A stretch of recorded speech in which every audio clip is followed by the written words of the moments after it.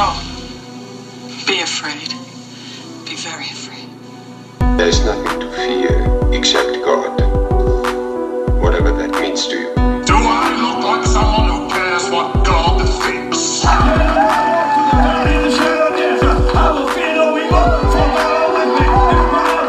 do I say this? Because we got Holy Ghost power! You're listening to a podcast exploring faith and fear, what scares us and what saves us. This is The Fear of God.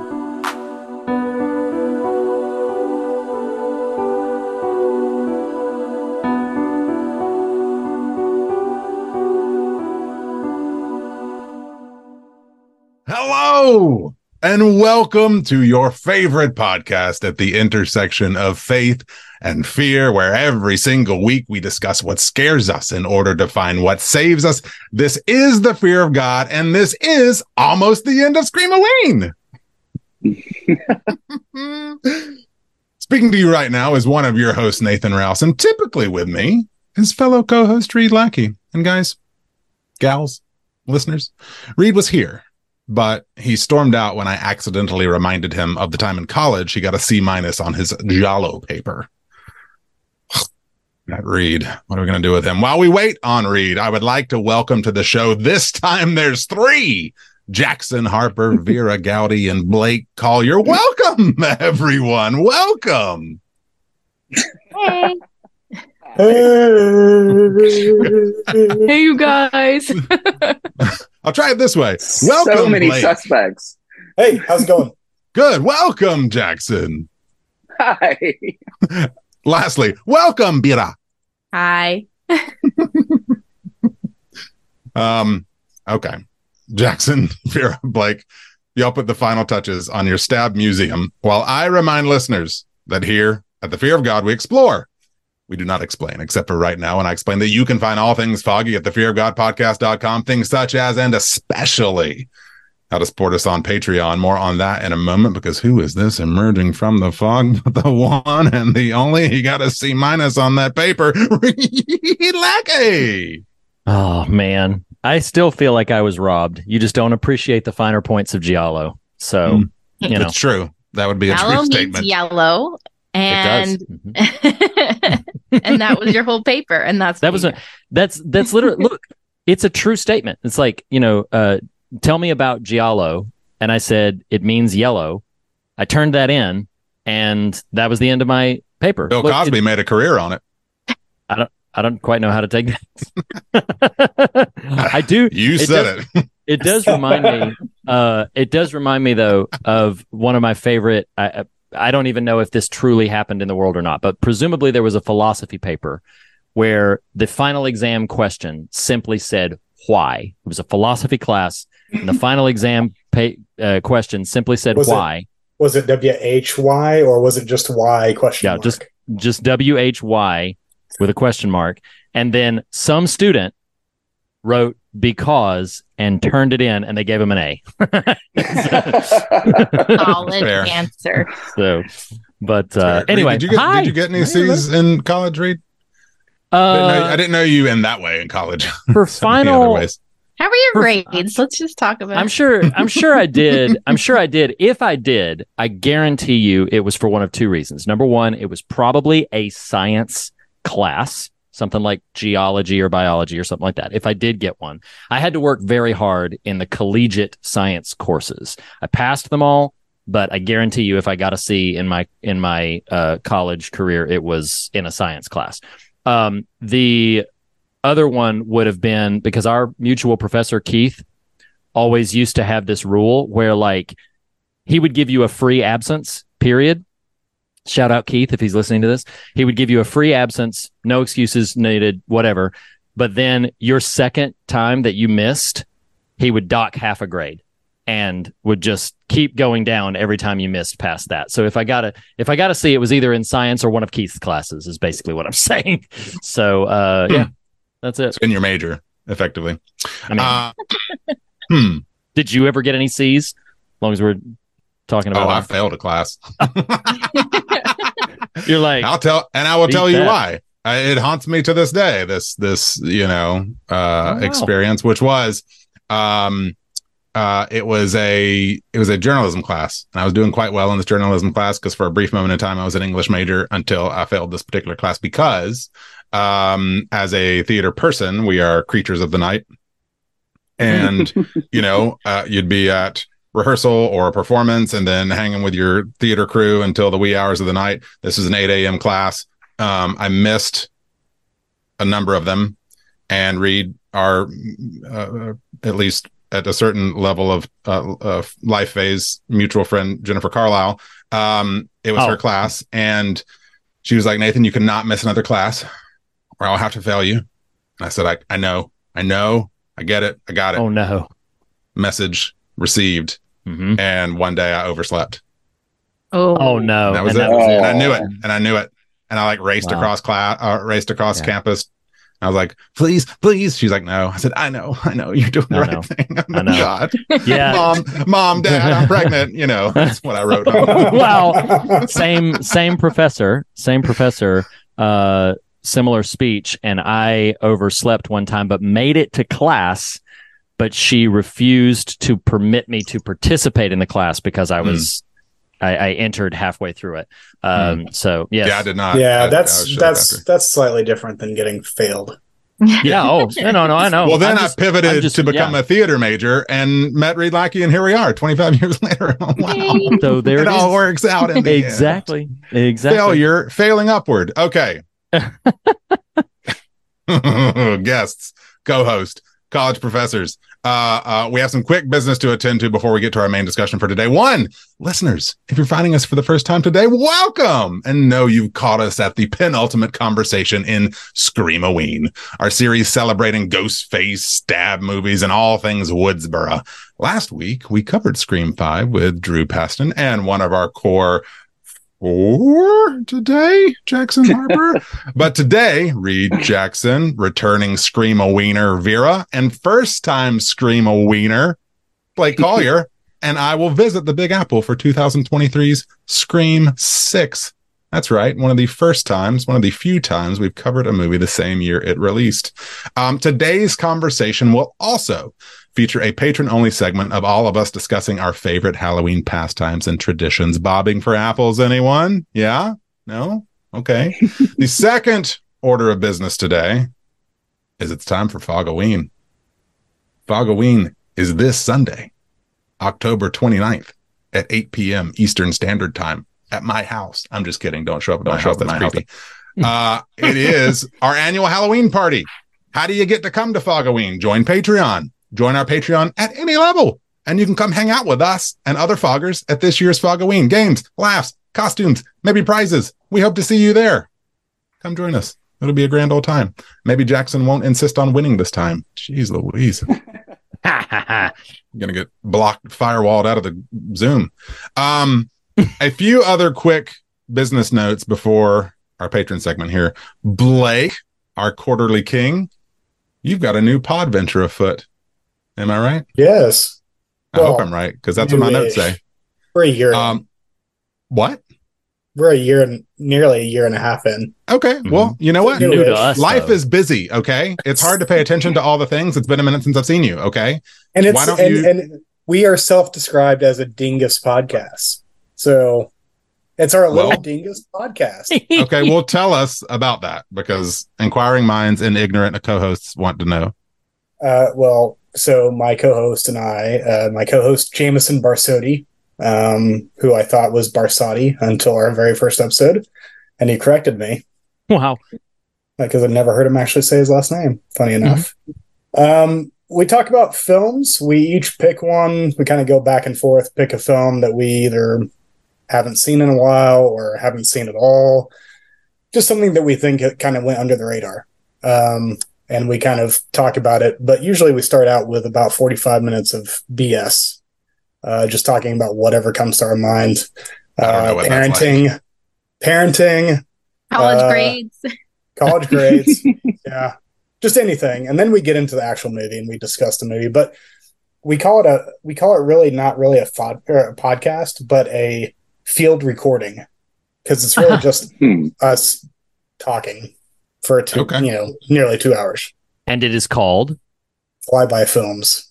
Fly By Films. Get it? Because these films get flown by. Mm-hmm. Yep. It's quite clever. Well, Is it- I'm sold. No, it's fun. It's fun. It's a lot of fun. It's a lot of fun. Yeah, I've been listening to it. There been is a checking lot it of out. cussing. So this is a Oh, there is. explicit podcast. Well, Yes, it's true. We bleep it here. They don't there. yeah. Yeah, no, we do not. I expect We no do less not. from our Sailor Collier. It's true. It's true. Speaking of Quarterly Kings, Reed, why don't you let listeners know about what's next on that front? Oh, yes. Okay. So a couple of weeks from now, not entirely certain exactly when it will drop. It may drop at, the very next episode past Scream-A-Ween, or it might wait a week or so, but soon, imminent on the horizon, our next Quarterly King. The last Quarterly King we just invited everybody to the party for Night Shift. I really loved Was that this year? That was this year, and it was so fun. It was back in April. Had a lot of fun talking about all these different stories in Night Shift. I just loved the way we did that. Hopefully listeners enjoyed it as well. But this time we are going back to a straightforward novel, and I'm going to do a quasi-apology to listeners that we didn't let you know sooner, because it's a big one. It's a very long novel, but it's also, my opinion, a very good novel. It is his book, Needful Things, which is billed as the last Castle Rock story. We will, in fact, be covering the novel, the content of the novel, and the film directed by Fraser Clark Henson. There is released, I believe, this year. There is a special, until this year, very hard to find 3-hour miniseries version of Heston's film. I think I said Henson. It's Heston, Fraser Clark Heston. Of Heston's film that is on a Blu-ray release that Kino Lorber did. But anyway, the point being, acquaint yourself with Needful Things if you've never read the book. If you want to check out the audiobook, Stephen King narrates the audiobook. Very, very fun, very good. But Needful Things is going to be the next Quarterly King sometime shortly after Scream-A-Ween concludes. So be ready for that. That is the first Stephen King book I ever read. Oh, wow. Wow, Yeah. that's fascinating. Yeah. And it references so many other ones in it. That's cool. Yeah. Yes, and Uncle Stevie does narrate it, because that is the version I'm imbibing at the moment. And Same here. humorously / curiously / there are these interesting audio flourishes Yes. in it that Yes. are, I can't decide if I'm like, that's cool, or if I'm like, No. don't do that. No. Yeah, that's kind of more Let's what I don't do feel. that. But yeah, nonetheless, they're there. They're there. Are you able to elaborate? I read the book, so are you able to So- elaborate? It's like carnival music. Well, it depends on where it is. It's the intention is mood for the audio format, but it happens Okay. very sporadically. And when it does, I haven't looked to see when the actual recording was, but it feels very dated when those things come in, because the audio is like, to Blake's point, every now and then it feels a little calliope, or like, That's later so on weird. it's like the dun dun dun dun dun dun. It's like, what are we doing here, y'all? Really? Oh, that's interesting. Yeah. Okay. It's a choice, as All we right. might say. All right. That is enough business for now. Core 5. Let's talk Halloween for the patrons. Listeners, we will be right back to cross a ladder suspended between high-rise apartment building windows. I hope we make it in one piece.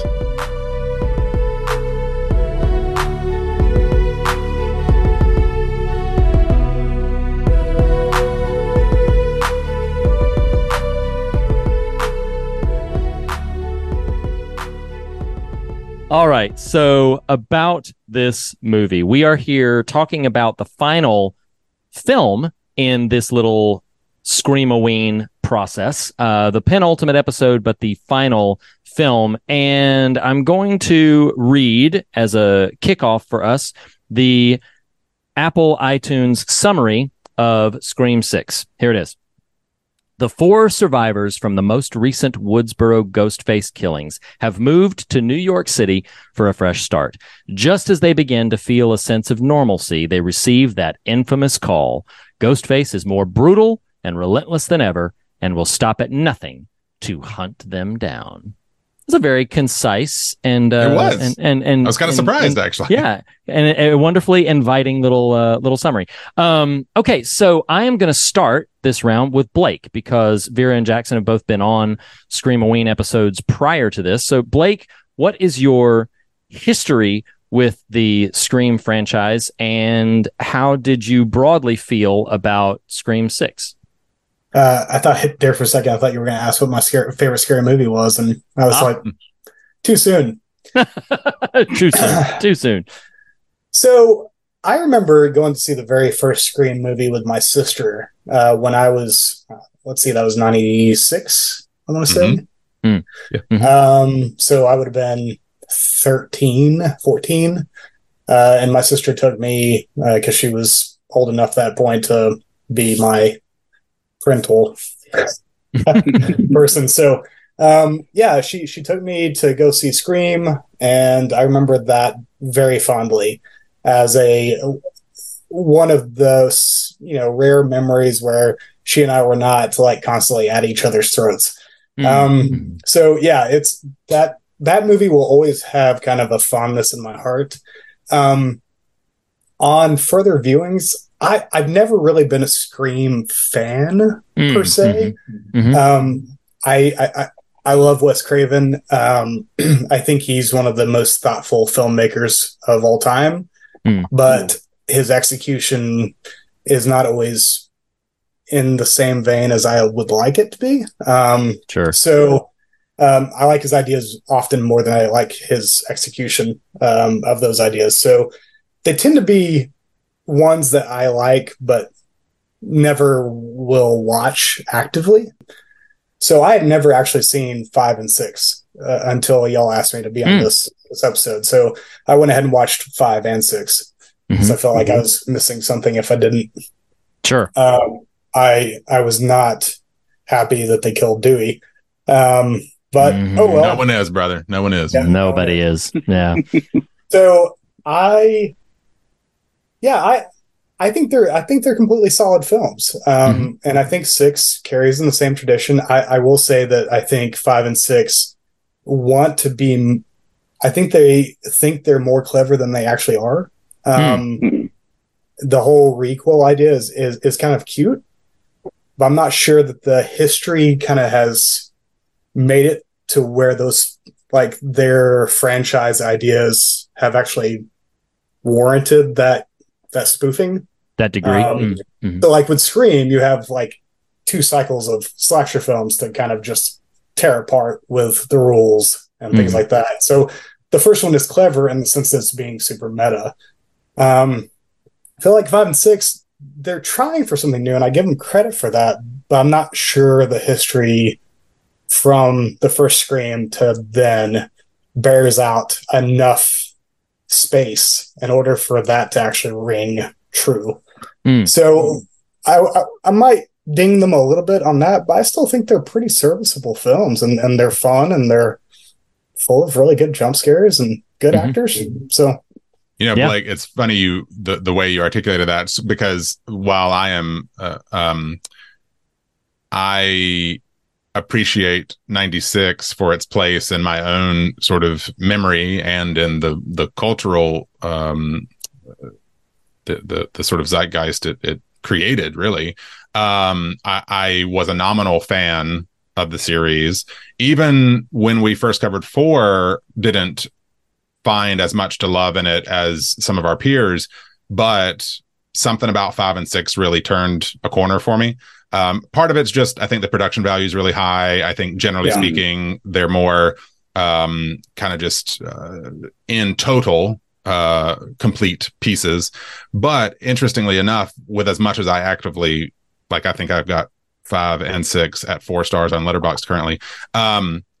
As much as I would praise them both, one of the critiques of 6, I think, that I was reading at the time of its release, which I don't even totally disagree with, but is kind of in line with what you're saying, is that, 1 and arguably 2, possibly 3, but not really, it's an outlier, but are commenting on a grand history, that they are the retrospective landscape is vast. Whereas where they're at now it's not that they're making up their own rules. It's they are now the thing they sought to comment on. And what does that do in this Ouroboros style conversation? Because I won't disagree. It feels a little forced. Honestly, I think 6 is a bigger offender of this than 5 is. 5 at least has this curious, 5 has this interesting, like, grafting pop culture generally, not just horror culture, but pop culture storytelling generally in, and using that as its engine of kind of rules-based storytelling. Whereas 6, it's like when the rules part happens, you're like, okay, this we've literally stopped the movie for a monologue about rules that is arguably hard to make sense of. You know, it's like, okay, but it's a really well delivered monologue.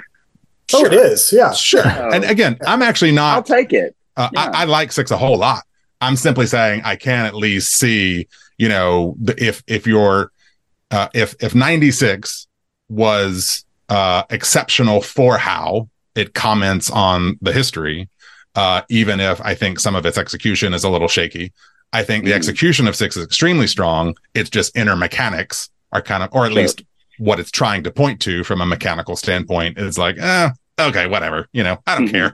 It's funny because before I watched 5 and 6, for whatever reason, my strongest positive, like, entry in the franchise was 4, and I haven't seen it since it came out, so I don't actually know if it would stand up. Yes, I think it would. I have a distinct memory of the first like 5 to 10 minutes of the movie being something that really wowed me, but I have no memory of anything past that. So it's something I need to revisit, I think, at some point. It's possible 4 could be your one, you know, like, because it really stands on its own thematically and sort of narratively. And I do want to point out, like my criticisms of 5 and 6 are less about the technique, because I actually like the guys who direct both of them. Sure. I did the last segment and the first VHS movie, which I love that film. And that last segment is really great. And I think it's, I think having them do it is a nice little, just a little memory for me going back to that, watching VHS for the first time. But I think it's really well done. I think the acting is great. It's nice to see Dermot Mulroney back in a movie. He's always great. But yeah, it's, I feel about 6 what I feel about just Scream movies in general, is they're fun, they're enjoyable, but at the end of the day, I'd rather watch something else. So I hear you. Nathan, you had kind of jumped in there a little bit. Why don't you round off your feelings about Scream 6 before we go to Vera and Jackson? Okay, Lackey. I mean, for whatever credence I'll give to some of the criticism I was referencing, I feel like I texted you, Reed, after it, because 5 and 6 are the first I've seen in the theater since 2, I think. It's possible I saw 3 in the theater, but it's such a forgettable, with a few unforgettable moments, but a forgettable overall, exercise that who knows who saw it or didn't in the theater. But I feel like my energy coming out of my theater viewing of 6 was very positive. I mean, you know, right now, it would take a lot of work for me to derail my affection for this current generation of Scream. Like it would have to really, they'd have to swing for the fences and miss horribly in that effort to really kind of deflate my energy. I do think 6, if I'm trying to be even, if I'm trying to be measured in my affection for 6, the museum aspect of it is a big ask. It's just kind of narratively like, oh, okay, this is a lot, you know, which isn't even me saying it doesn't work or kind of fails as a concept. It's very concept forward in a way that, like, a lot of that stuff would be in police custody. Well, you know, that's what Mulrooney's for, and stuff slips out of custody. Sure, Vera, you know, let's just yada yada that true part. Though well, I know I am saying yes, it is true, but if we're asking for verisimilitude here, we're gonna struggle. We get Vera, not verisimilitude. And you know, so I think if I have any, okay, I'll say this. I love 6. I love 5. If I have quibbles with 6, it pushes the boundaries of what level of disbelief I can suspend on people's ability to get back up or to survive. You know, by the end of it, they are using characters as pin cushions. Oh, yes. Who survived the film. And I'm like, okay, I still had fun though. You know, like it really, so again, there's some narrative struggles with it. However, what I think Scream 6 does well, it does exceptionally well. I mean, the subway set piece, the ladder set piece, the opening teaser, the swerve of the teaser itself. You know, I think its attempts to speak to Scream 3, a la Scream 3 has 1 killer, Scream 6 now has 3. Like it's changing that equation. It works. That works for me in a way that in Scream 3 doesn't really. You know, when Scream 3 reveals itself, you're like, oh wow, this is a choice. Whereas with this one, you're like, okay, well that's a cool turn. Long-winded way of getting to, I like Scream 6 a lot. I've got a few extra small issues with it than I do with 5, but it doesn't dilute my overall just kind of affection and along for the ride feelings I have for this kind of current era. Sure. I feel like the first 5 to 10 minutes of every Scream movie is the best part of the Scream franchise. They're usually pretty great. Pretty great. They're great. Yeah. Pretty almost unanimously. Even in Scream 3, I like the opener of Scream 3. Vera, we heard a little bit when you were on with Scream 4 about your history with the franchise, but how do you feel about Scream 6? Well, this new crop of films, the last couple. Yeah, I, like Nathan, find them very enjoyable. Minor quibbles with some of it. I like 5 better than 6. I think 6 is enjoyable, but a little bit of suspension of disbelief problems. I figured out who the killers were way early on, which was kind of a bummer, because the whodunit thing is interesting to me. It's fun. Yeah. I find them, especially 6, more brutal than it is scary. But I don't find the Scream movies scary in general. But this one is like, very stabby, very stabby. Lots of stabbing. So much stabbing. But I really like them. I like the cast. I think they all do a really great job. I like the emotional punches that they try and put in there. I hope they keep going. They are going to keep going. I read today that they got greenlit for 7. So they made way too much money to not keep going on this. Yeah, like Scream 6 definitely made like a ton of money. One of the most at some point, Nathan, you need to tell them your idea for what needs to happen in the next one. That's on the epilogue to Scream Away. Okay. Nice. Okay. Yeah, right. I texted them. I was like, epilogue. Y'all need to pitch Scream 7. Yeah. It's planned. It's planned. Jackson, how do you feel about Scream 6? Okay.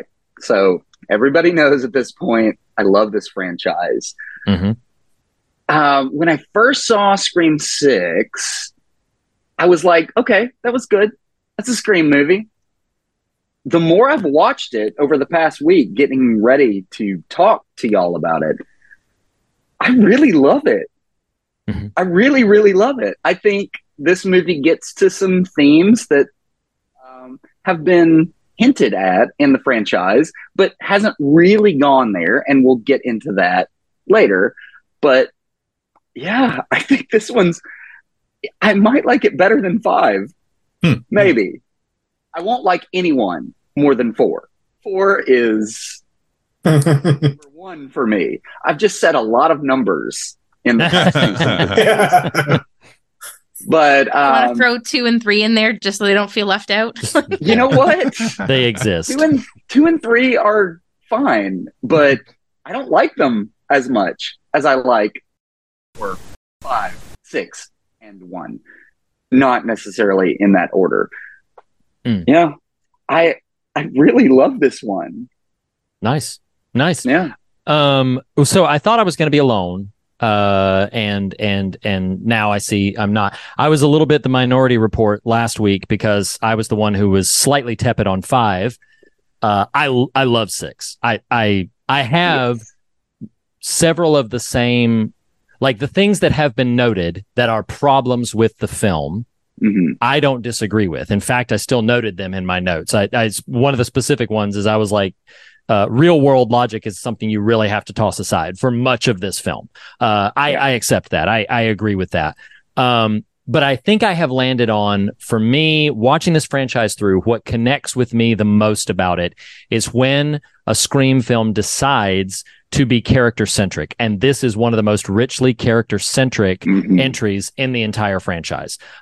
They spend so much, and this is a compliment, at least from my perspective, they spend so much good, doesn't waste its time moments, quiet moments where the characters are talking about something that is not the plot. And I just love it because it endears them more to me. It makes the stakes higher for when some of them get taken out or almost taken out. I do agree that at a certain point, some of these wounds, it's impossible that they would have survived these wounds. I mean, just impossible. So many people stabbed in the stomach, and I'm like, I know, many times over, many times. And so yes, Chad should be dead. He absolutely should be. He absolutely should be. And at the same time, I'm like, okay, I'm glad they didn't take him out, but at the same time, I'm like, yeah, you really pushed the limits with believing that he wouldn't be dead. My wife and I have both commented on that when we've seen this film. I was like, man, that guy would be dead. And one thing that I feel like is different between this and 5 that I would credit more to 5. 5 had a notable and endearing love for legacy characters. I feel like Gail has a wonderful scene in this movie, a fantastic scene.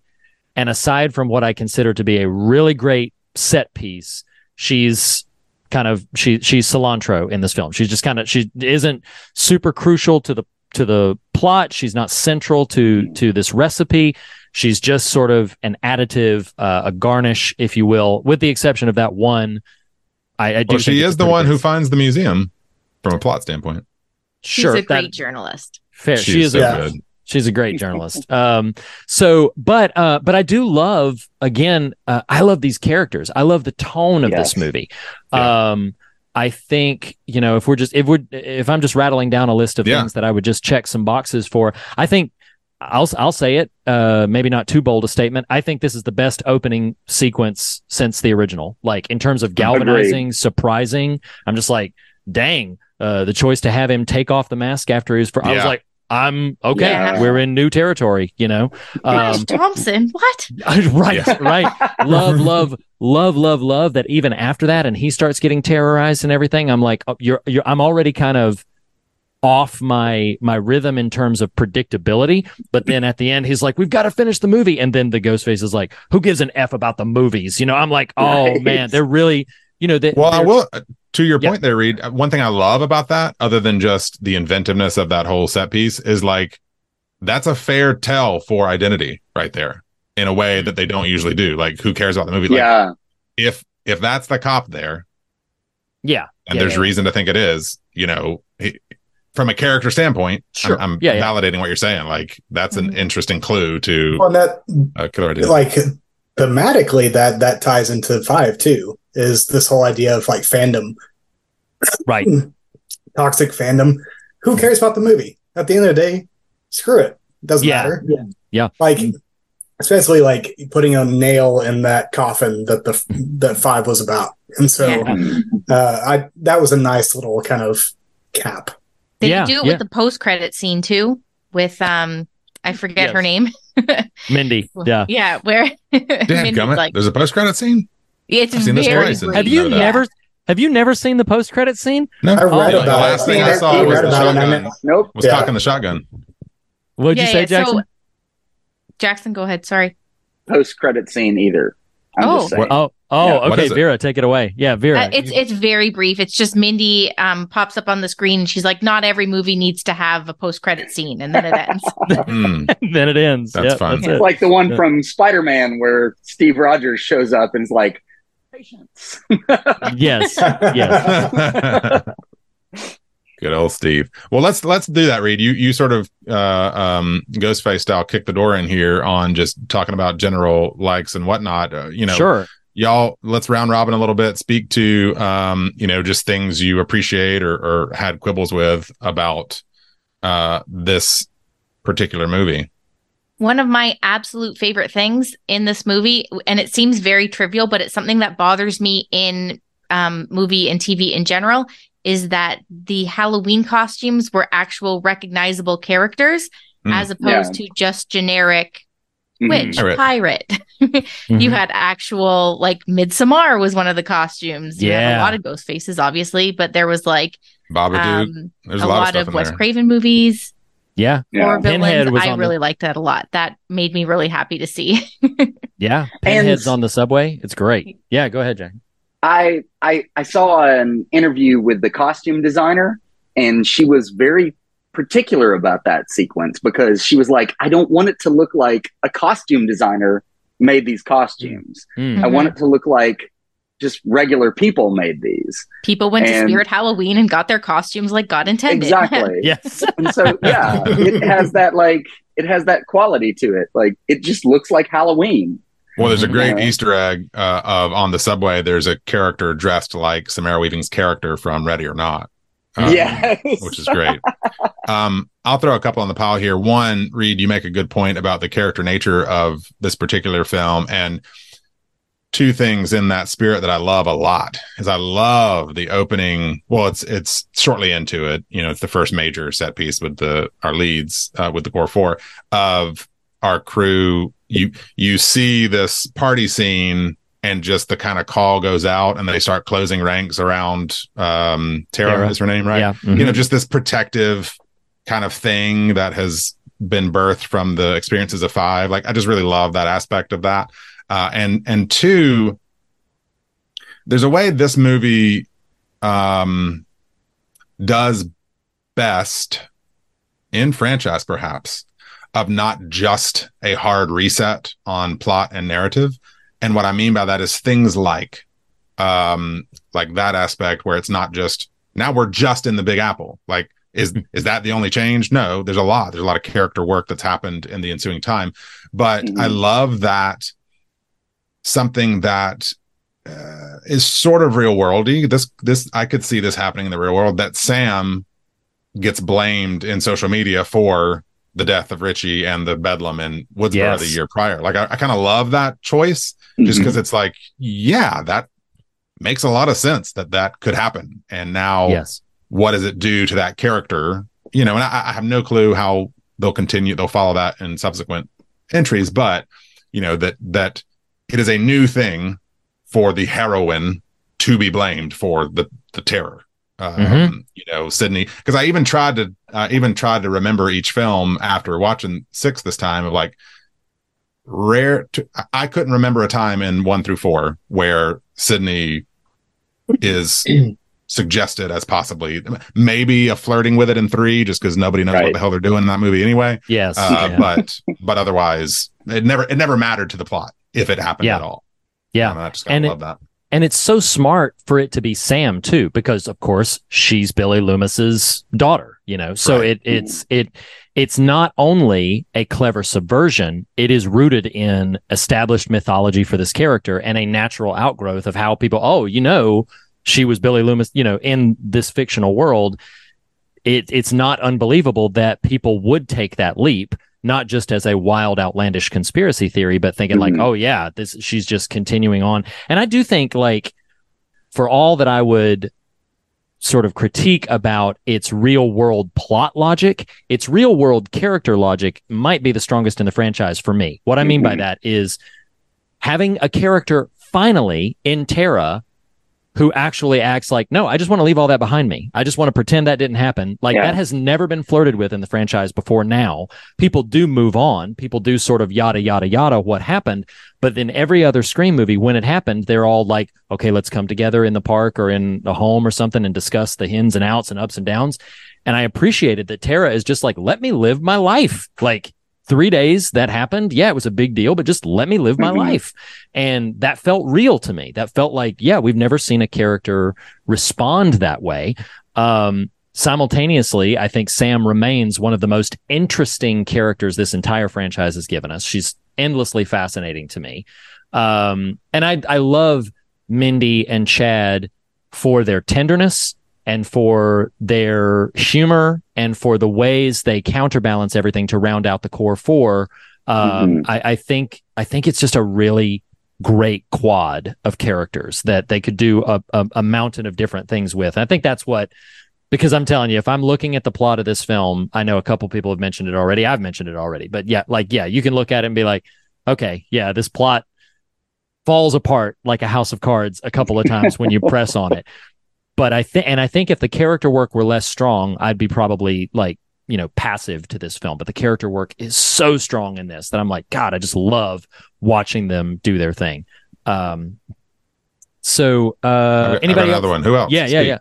Kirby. Kirby's back. Yeah, Kirby. I mean, we all thought she was dead.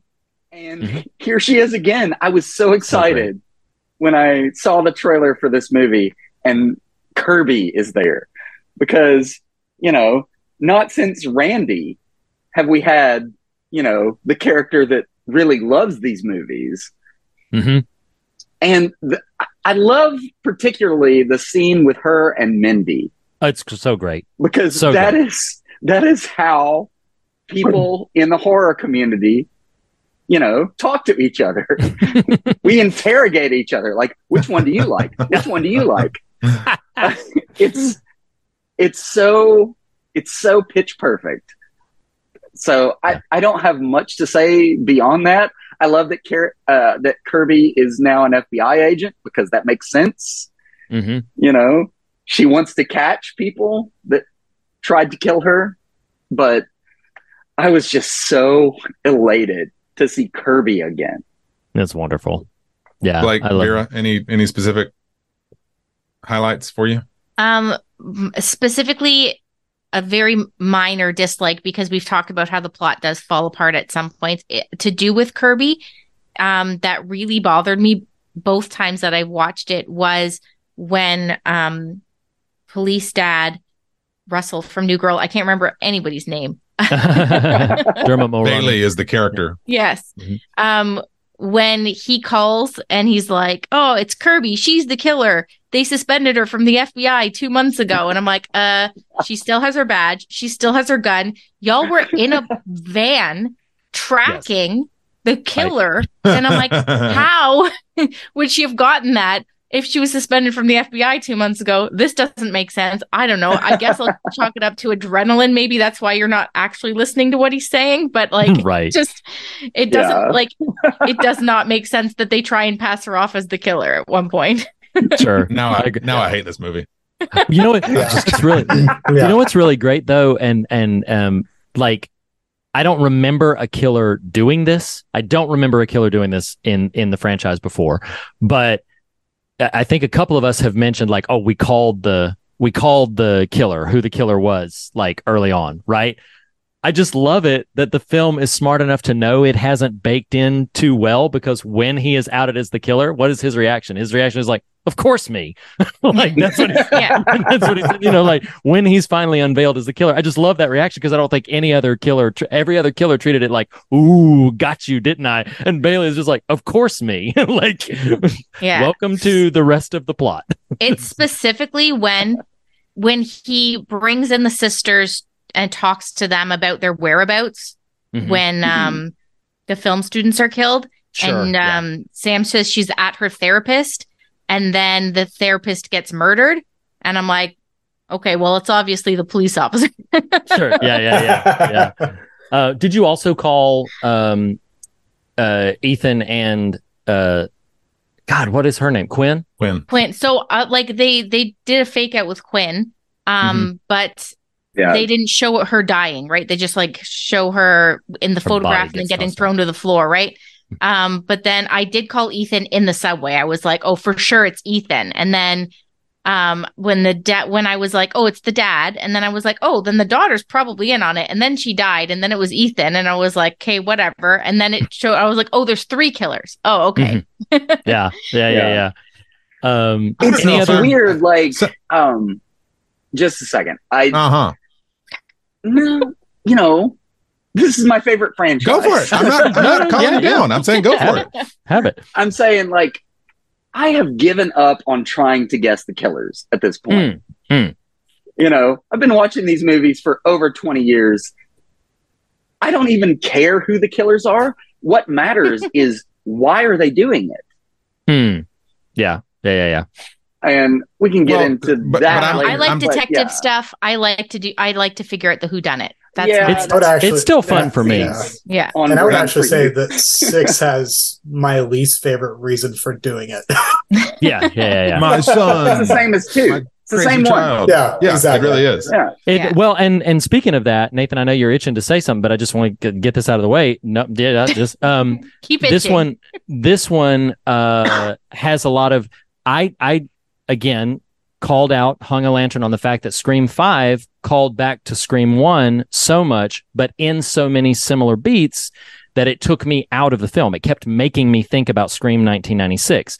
Whereas this one, I was more appreciative of what it did. Scream 2 is all over this. They're in college. They have the van scene. The climax takes place in a theater. You know, like they are doing all of these different things. You just called out the killer is the parent of the earlier film. So Scream 2 is all over it, but it doesn't call it out beat for beat. It's just there.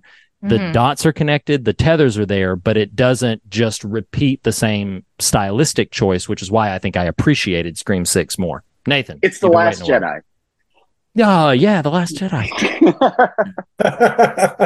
Oh, you just lost Nathan. No, he didn't. He just no. Jackson could never lose my love. The Last Jedi calls back to Empire Strikes Back left and right. Yes, sir. It's a complete inversion. We can talk about it. Rey in the cave is Luke in the cave. You know, the Hoth ice planet is the red salt planet. You know, come on, it's all over the place. Yeah. Anyway, I don't know if my life is just full or I'm just dumb. It's possible it's both, but I you know, Reed, you didn't, and I'm proud of you, and so I'm going to affirm you, and also, you know, bring it up here. You didn't in our conversation on 5 talk about how one of your struggles with that, or if you did, it wasn't real direct or blatant, was being able to call it, and Vera's talking about being able to call it here. I think part of me, and you know, y'all watch these things more active brained than I do. I think I just sort of subconsciously know they're going to tell me. I don't really actively wonder who it is. You know, and so what I will give credit to on 5 and 6, whether it's obvious who the killer ends up being or not, I care less. I mentioned this with Scream 3 conversation.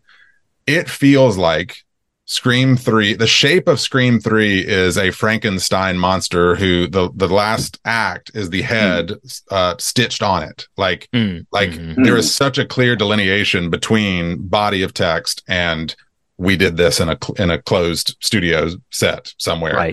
Right. And meaning they also, you know, none of the actors knew any of this. Scream 5 and 6, call it or not, I feel like the seams are far less visible from beginning to end about, hey, by the way, nobody knows and it could be anybody. Like I don't feel it in that way. I had we're talking about some like stuff, some possible dislike stuff, but I want to shout out, we were talking about the cast, the actor Josh Segarra. I'm not positive I'm getting his last name right, but he plays hot neighbor, right? Love him. He's yes. good. Yeah. I loved him on She-Hulk She-Hulk. like a hot potato in this movie. Well, but this is what I'm actually complimenting the movie a little bit on. One, he's a handsome dude, but he's also just like really charismatic and doesn't have to do a whole lot to do that. And he's good. Yes. Mhm. Like, and I he's just genuinely a good person. Yes. yes. And he just I kind of disappeared. love his use in the film. Like Yeah. he's kind of the reverse you know, hot girlfriend sort of set decoration, right? Except the movie makers, the filmmakers are smart, and so don't just completely relegate him to that. So really love him. And y'all, Reed, I don't think currently we're planning to make a best scenes of the franchise, so I'll throw this in here. The subway scene in this movie is one of the best scenes in the entire franchise. Awesome. It is so good, top Yeah. to bottom. Like it is expertly shot, it is expertly edited, it is tense, it's suspenseful, like you really don't know exactly what's going to happen here. I great. never wanted Mindy to die. I kind of hated that she did survive it in the moment, right? Just because it is such a terrible sequence, but fitting. You know, so I love that scene. So if we're just talking about things we enjoy, that scene. And boyfriend in that scene, like very subtly, when the ghost face is like walking towards, like steps in front of them, like love it. It's good. Yeah, it's great, and because it's such he comes back. Those are the kind of what you just called out, Vera. Those are the kind of touches that I appreciate so much about this movie because it indicates a thoughtfulness. That is what a protective person who genuinely cares about her and is in the situation. That's what they would do. They would be like, okay, look, I don't know what's about to happen here, but you're not getting her. And they don't have to like spotlight it or anything. It just happens. Nope. You might have missed it, but it's there if you didn't. And I love the thoughtfulness of that kind of choice. It endears that all the more to me. And at the end, when everybody like comes into the theater with the cops and everything, who's the first person? It's Danny. I love that. Yeah. He's great. Okay, Blake, go ahead. Blake, what? So I think I agree with a lot of what y'all are saying about the characters in this movie and the really kind of character-driven moments.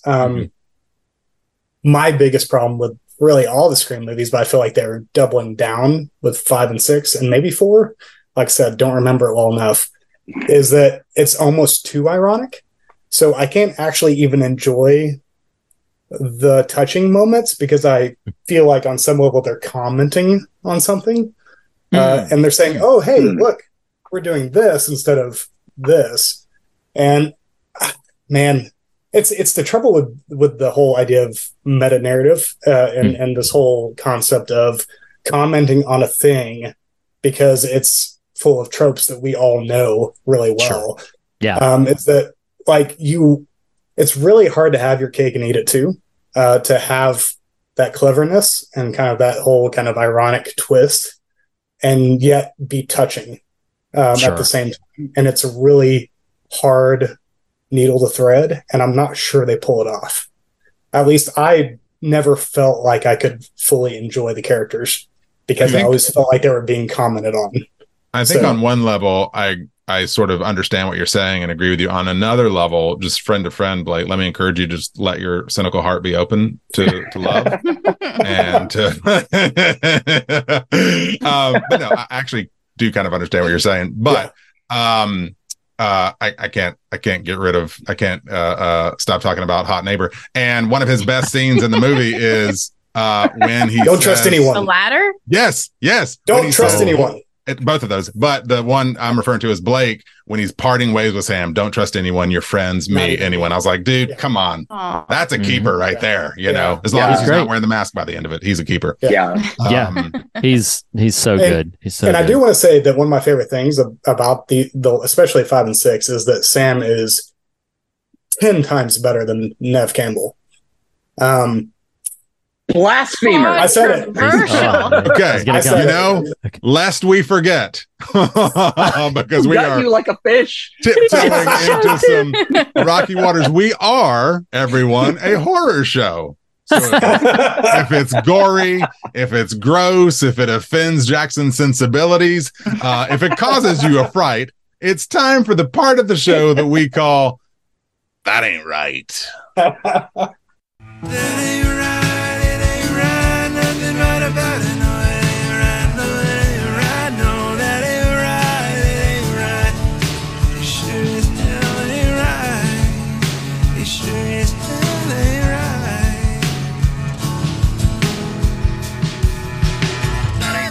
That ain't right. That sure as hell ain't right. That was awesome. That was awesome. Oh, okay. We're in That Ain't Right. I'm gonna Jaws style call on some guests here to identify your top most That Ain't Right. There's a chance there's some That Ain't Rights in this movie, so who knows? Maybe we'll do 2 rounds of this. But Vera, I am going to start with you. What is a top That Ain't Right for you?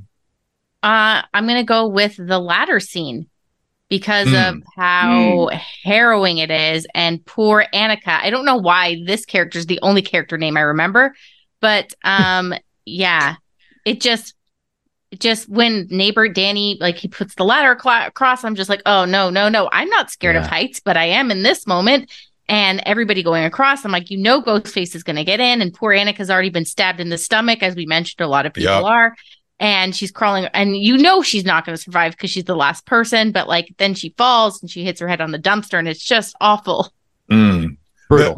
Well, you kind of rolled right past it there. It's the dumpster hit that's the worst. Yeah. It's like they said, the ladder is stressful. Are you scared of heights? Are you scared of heights? Watch this young girl get shook up and down on the ladder, and then she falls off, and you're like, oh God. But then you start to, it is what it is. And then her face slams off the dumpster. Yeah. Ladders are terrifying.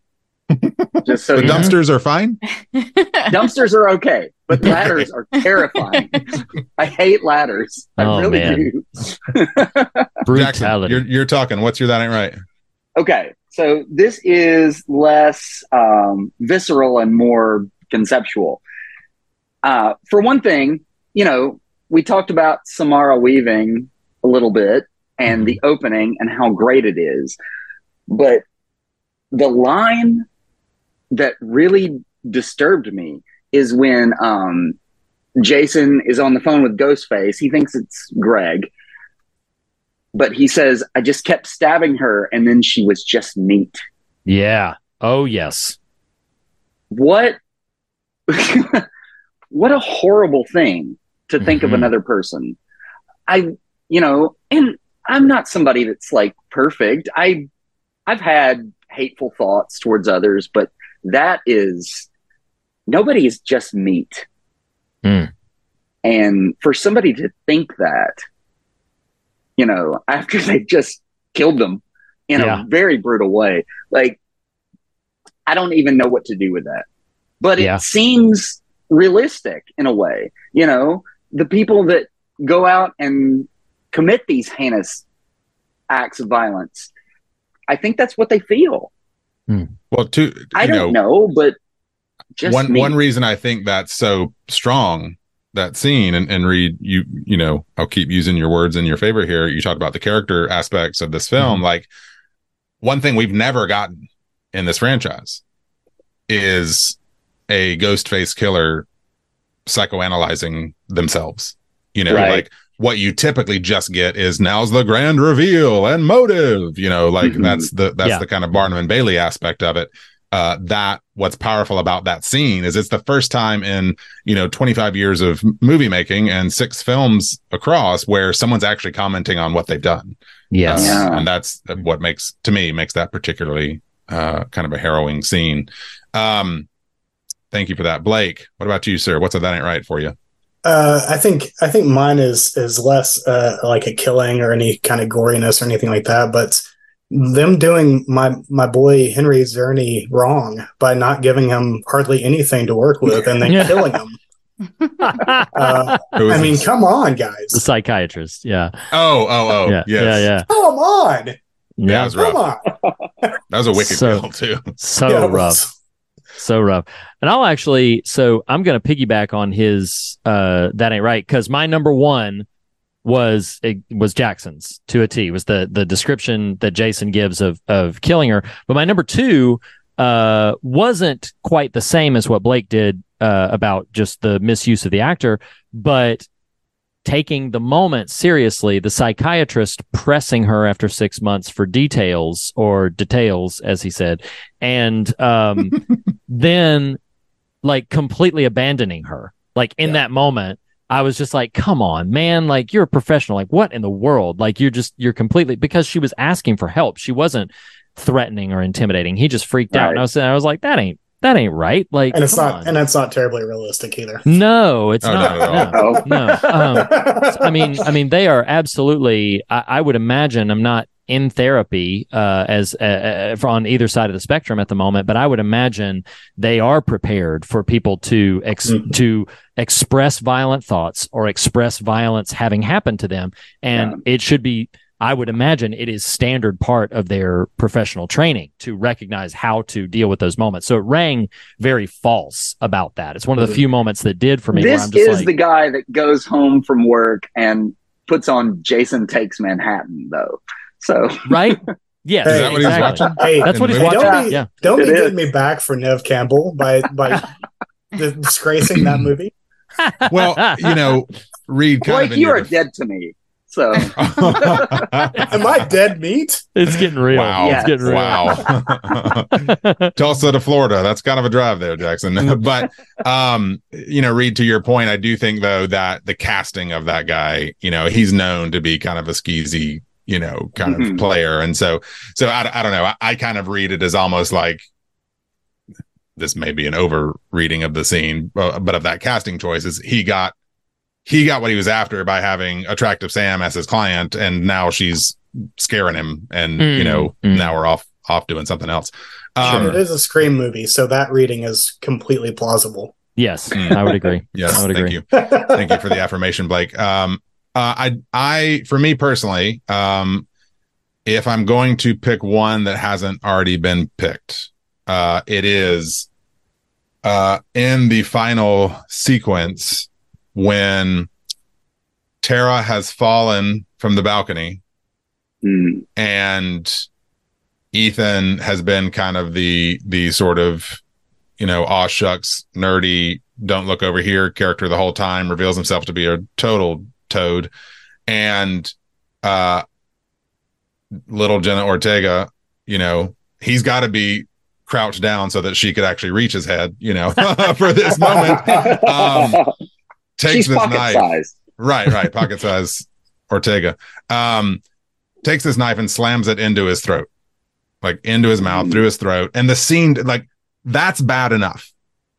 But then the scene just holds. Yeah. And you're like, make it stop. And then she twists. And you're like,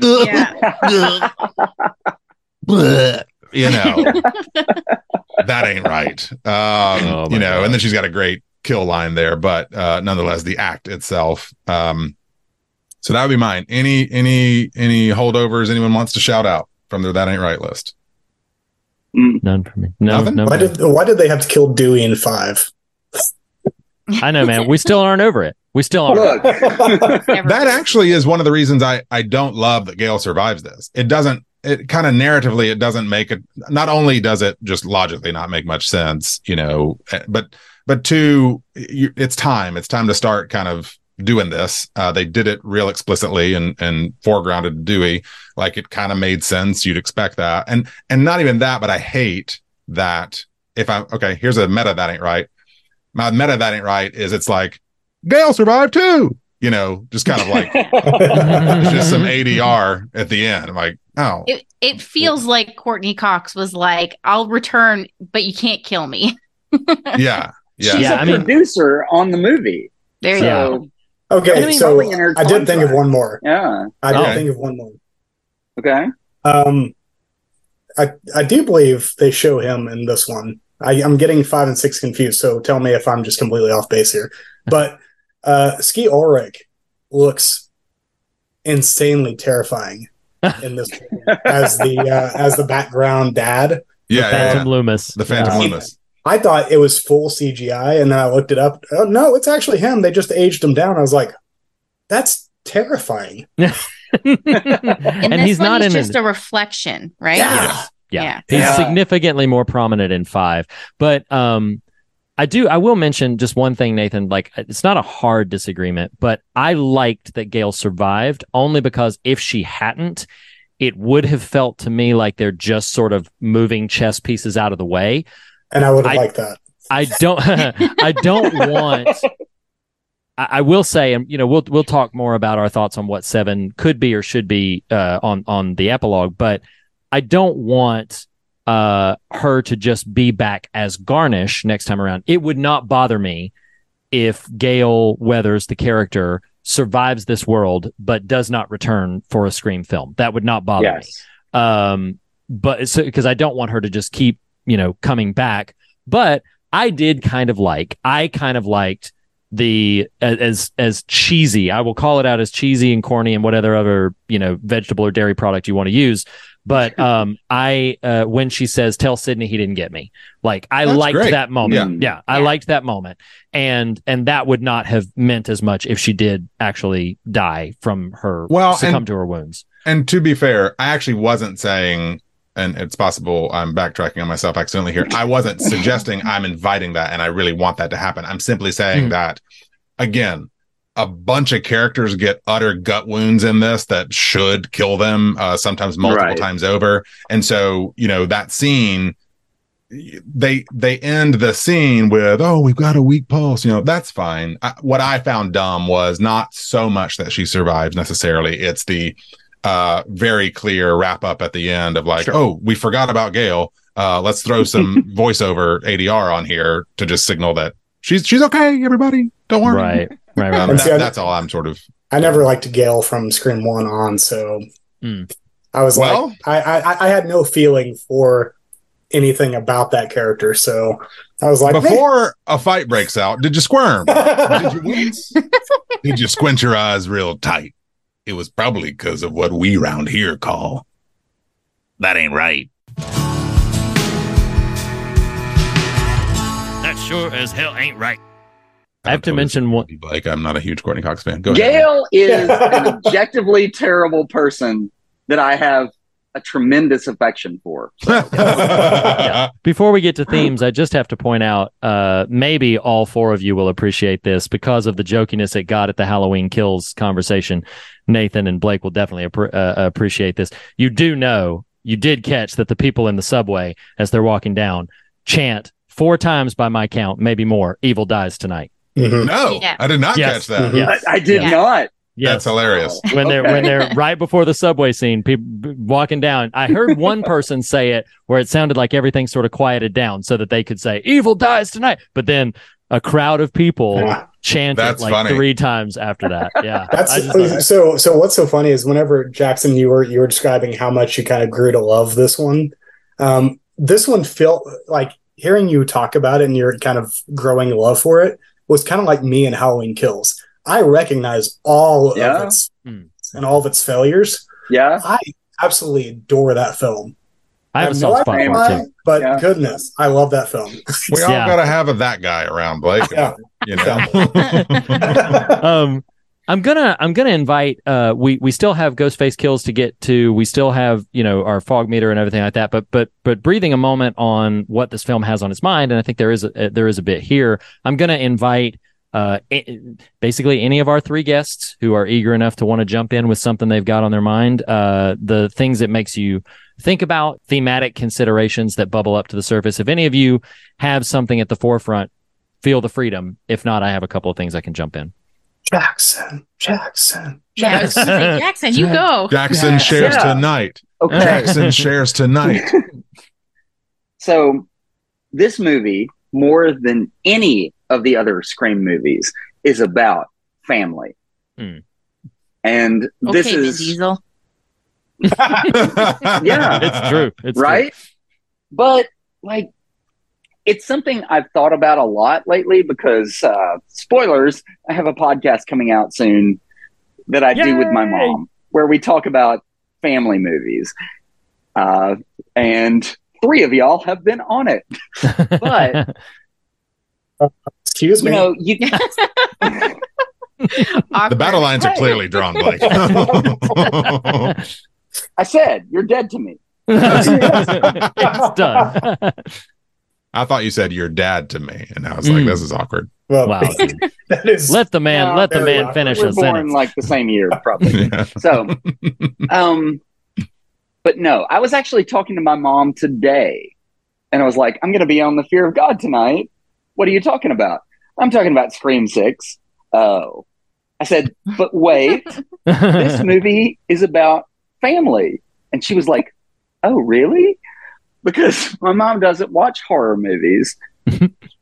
But like the core 4, we haven't really talked about them as a group, but the scene where Chad comes up with the name, the core 4, is so beautiful. It's a wonderful It is scene. such a beautiful picture of the way that friendship can over time become family. Mm-hmm. And yes, it's all about shared trauma, but it's just a shared experience. Mm-hmm. Like, I don't know any of y'all that well. I've met Nathan and Vera, I've never met you, Reed or Blake.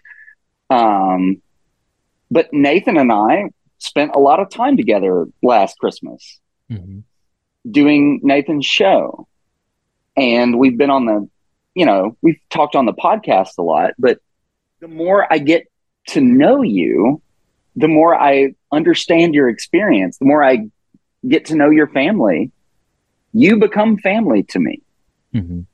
And that's how it is with these characters. And that's what just absolutely wrecks me, because none of the other Scream movies do this. Like, there's always the big three. Not anymore. But yeah. But like, think about Scream 2. Like, it's Sydney and she's at college and everybody around her is new and unknown to her. This is the first time we've had 4 characters, and I am so apprehensive about watching them die in future installments, because I love them. I love them like they were my own. Because Sam loves them and Tara loves them, Chad and Mindy. It's a little hard to talk about because I don't really know what profound things to unpack about it, but it's there. It's absolutely there. I'll take that baton if you don't mind. There's a very strong reality to the chosen family concept.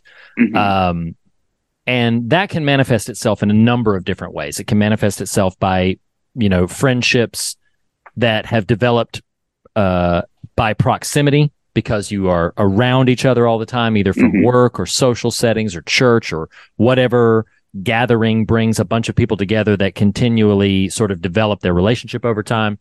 But then there's also chosen family that can happen across miles, where you really aren't in the same physical space very often, but there's intimate thoughts shared, mutual appreciation and respect. And I think there is a tremendous value that this film illustrates very effectively for me about the concept of chosen family. And I like that this film doesn't just dig in on the trauma. I love that we have at least 2 scenes. There may be more, but I'm remembering 2 scenes, both in proximity to each other. But when he comes up with the Core 4 name, but then an extension of that, I love when they're sitting around the dinner table and they're having I loved when Tara sat down. Tara is a jerk to Sam for a good chunk of the first half of this movie. And then she sits down, and I didn't write down exactly what she says, but she basically says, none of us are going through what you're going through. And taking a breath to have that acknowledgement, like, hey, we all are going through this, but none of us are going through what you're going through.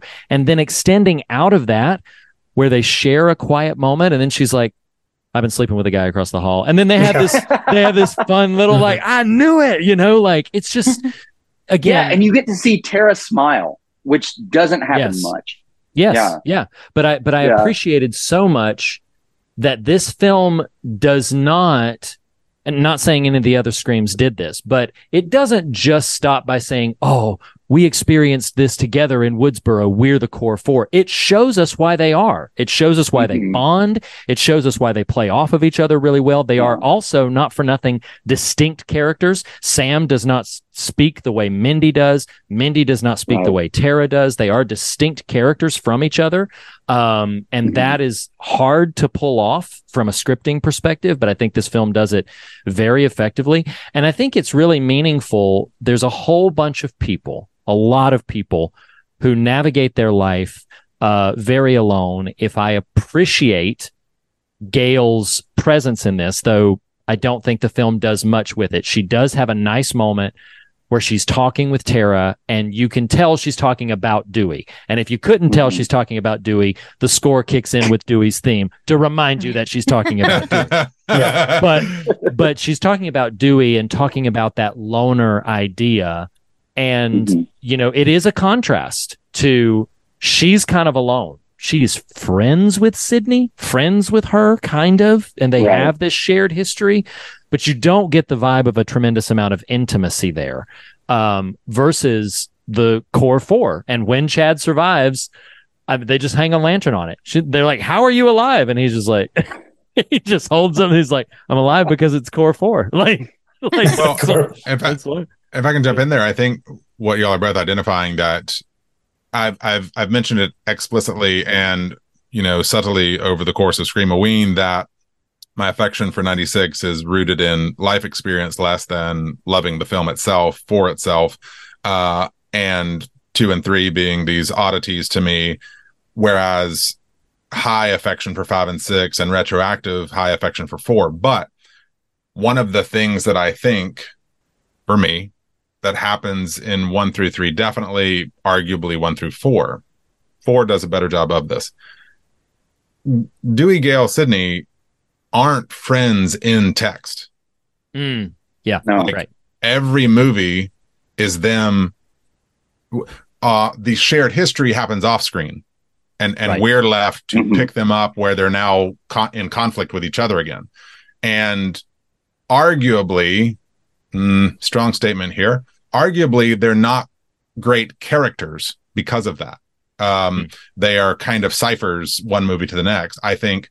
I hope this isn't a sexist comment. I think the way I read them, Arquette shows the strongest nuance and subtlety to his performance over time.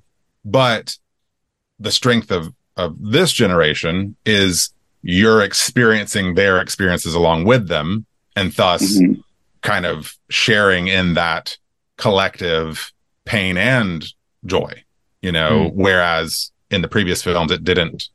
Does that make sense? Like I just look at that first crop of films and they exist as scary movies to put characters through. Whereas these largely, even if some of the plot mechanics sometimes get foregrounded in sometimes clunky ways, largely are about you journeying with this group that you're kind of a part of. That's sort of the brilliance of these 2 entries is, we're all older than the target market here necessarily in terms of, kind of young teen, old teen, early 20 type scenario. But, being able to journey with them through this stuff is a different paradigm than what had existed to me as I sort of absorbed these films. I definitely agree. No, you go ahead. No, you, Blake. I've talked to you. I was just going to make a stupid comment. Don't worry about it. Go ahead. No, make your stupid comment. Make your stupid comment. I was going to say definitely teens and 20-somethings are thinking about family when they see this movie for sure. I wasn't saying that. I was saying about the experience of them. No, that's what I was actually more saying that's what someone not in the demographic is going to bring to a movie like this. Yeah, sure. Which is a fair point. And I think the only thing that I would disagree, I mean, not to start a debate or anything, I do think distinctly that Sidney, Gale, and Dewey are strong characters. And the reason I think they're strong characters is because you are able to sort of really track a consistency of their reactions to things over time. Where I will agree with you is I do agree with you that the films don't always service their relationships well. The strongest asterisk to that is I'm going to point to that Gale and Dewey scene in Scream 5, one of the best scenes in that thing, and that indicates to me like that of course it was drawing on the rich history of Courtney Cox and David Arquette themselves. They are professional enough to be in a scene together talking about things that they all went through in their real life, but leveraging that to really amp up the scene.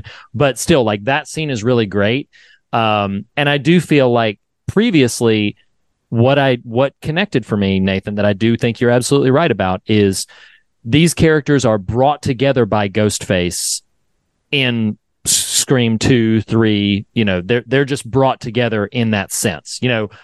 Sidney went to college with Randy, but the rest of them, they're just brought together otherwise, except for the relationship with Gale and Dewey.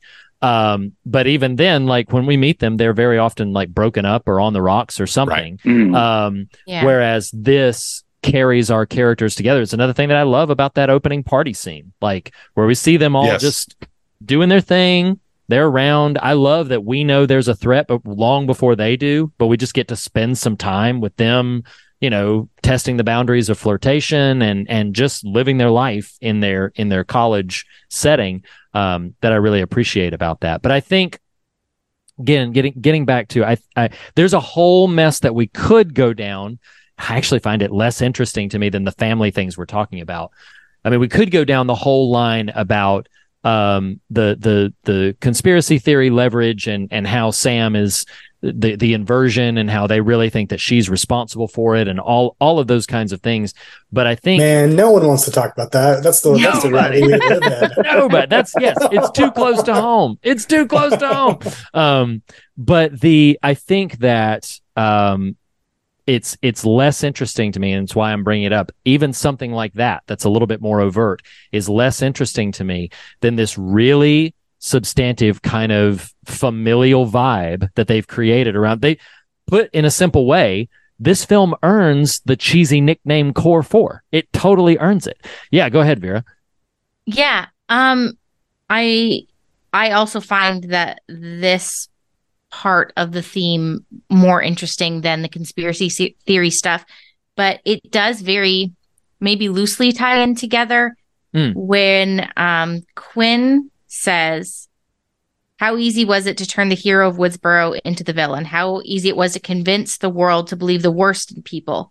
And then Ethan says it's not enough to kill someone these days. You have to assassinate their character first, right? Which is, it goes into that whole online thing, cancel culture, victim blaming, blah, blah, blah, blah, blah.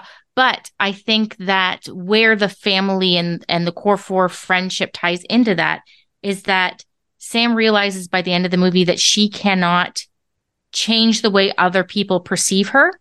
Yeah. They're going to think what they think regardless, but she can control what kind of person she is. And she demonstrates that when she tosses the ghost face mask on the ground at the end. Yeah. And rallies her friend group and her family around her, and they start listening to one another and giving in to the needs of one another, right? Absolutely. Sam wants Tara to go to therapy at the beginning of the movie, and at the end of the movie, Tara relents and she agrees to go to therapy.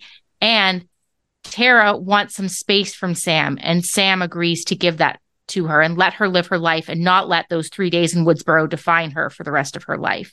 Yeah. And so there's some give and take that shows how strong they've come, or how much stronger they've come going through all of this. Absolutely. And one additional note, yes-anding you on, I love when she's hovering over the balcony. I don't remember another version of Scream that does this, but when Sam is trying to hold on to Tara and she says, "You've got to let me go," it has a practical, it has a practical application, but also it's rooted in things we've been tracking with those characters. So it's a payoff, both plot-wise for the moment and character-wise, which again, let me go. Yeah, this film's really smart for that. Blake, I'm actually going to build on to what Vera was saying as well, is that I think it's actually even less about what she can control and who she's going to be, and more about being around the people that know who she actually is. Yeah, and that's why the Core 4 is actually pretty brilliant. I actually think that that's the most honest part of the movie, is the creation of that name, because I've been on that end of things where I say something really stupid, but it ends up kind of becoming a thing. And so I think that's a really honest moment. I think that shows in that moment thematically that at the end of the day, like, the world can think you're a piece of shit. Sorry. No, you're fine. But if you have a group of people, a family, whether it's, biological or made, who know who you actually are, it doesn't matter. Like, that's the beauty of family. That's what family and community is about, is knowing who you truly are, regardless of what the world says about you. So which I find that beautiful. Go ahead, Nathan. No, I was just going to say I find that beautiful. I knowing there's some passionate Scream heads here, I was going to generally give way for what has turned into a lovely conversation. I think, Blake, something you just said kind of pointed to something that I thought about a lot with this particular film. And I think I thought about it because the strength of the Core 4 conceit is so intact. It's that I think, and again, I'll be curious to test this against, whatever the third installment for this particular cast is. But I think something that's interesting to me that I thought about a lot on this viewing was the challenge of trust and how the danger of this franchise. The cool aspect of it is anyone can be Ghostface. The kind of dangerous aspect of it is you can start to abuse that, and then as a viewer, I don't really kind of know exactly if the rules make sense or if you've earned whatever you're doing here.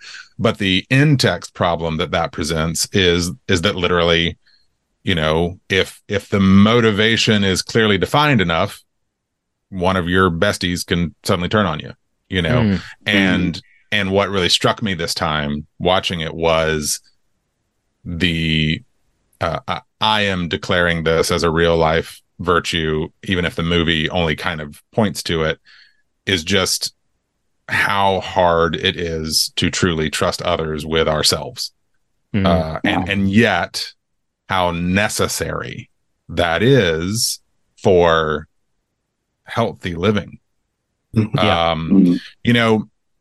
For specific reasons that don't totally matter to this moment, or at least for public consumption, like I participated recently. I attended a Zoom call of we have in our life folk who have struggled with substance abuse, and as someone who is kind of in the inner circle of this person's life, I attended a Zoom call of a sort of lecture about substance abuse and mental health and these sort of coexisting things and how they feed and feed off and feed on and consume each other.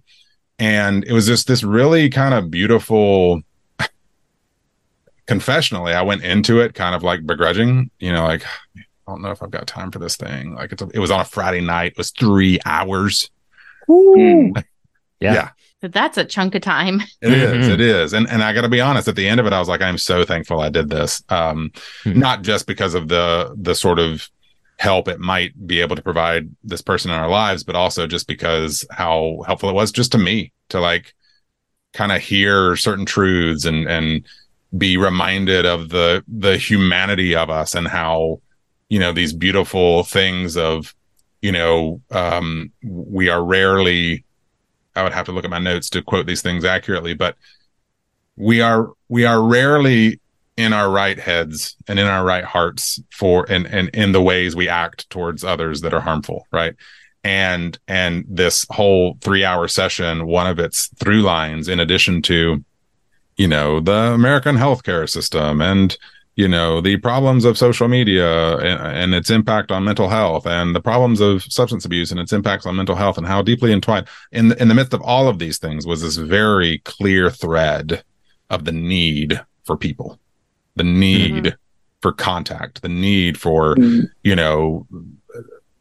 things like this. Yes. But even just community and anyway, so it's perhaps against that backdrop when I watched Scream 6 that these things were operating subconsciously on me of just like, because here is the truth of life is even if the person next to you turns out to be a ghost face, you still have to, with certain caveats to that, have to be able to trust them if they're in your life, right? We're talking about proximity. I'm not talking about random person out in the world. These movies use occasionally random person out in the world as the ghost face. I'm using the metaphor of the obscured assailant, right? The unknown person that you know.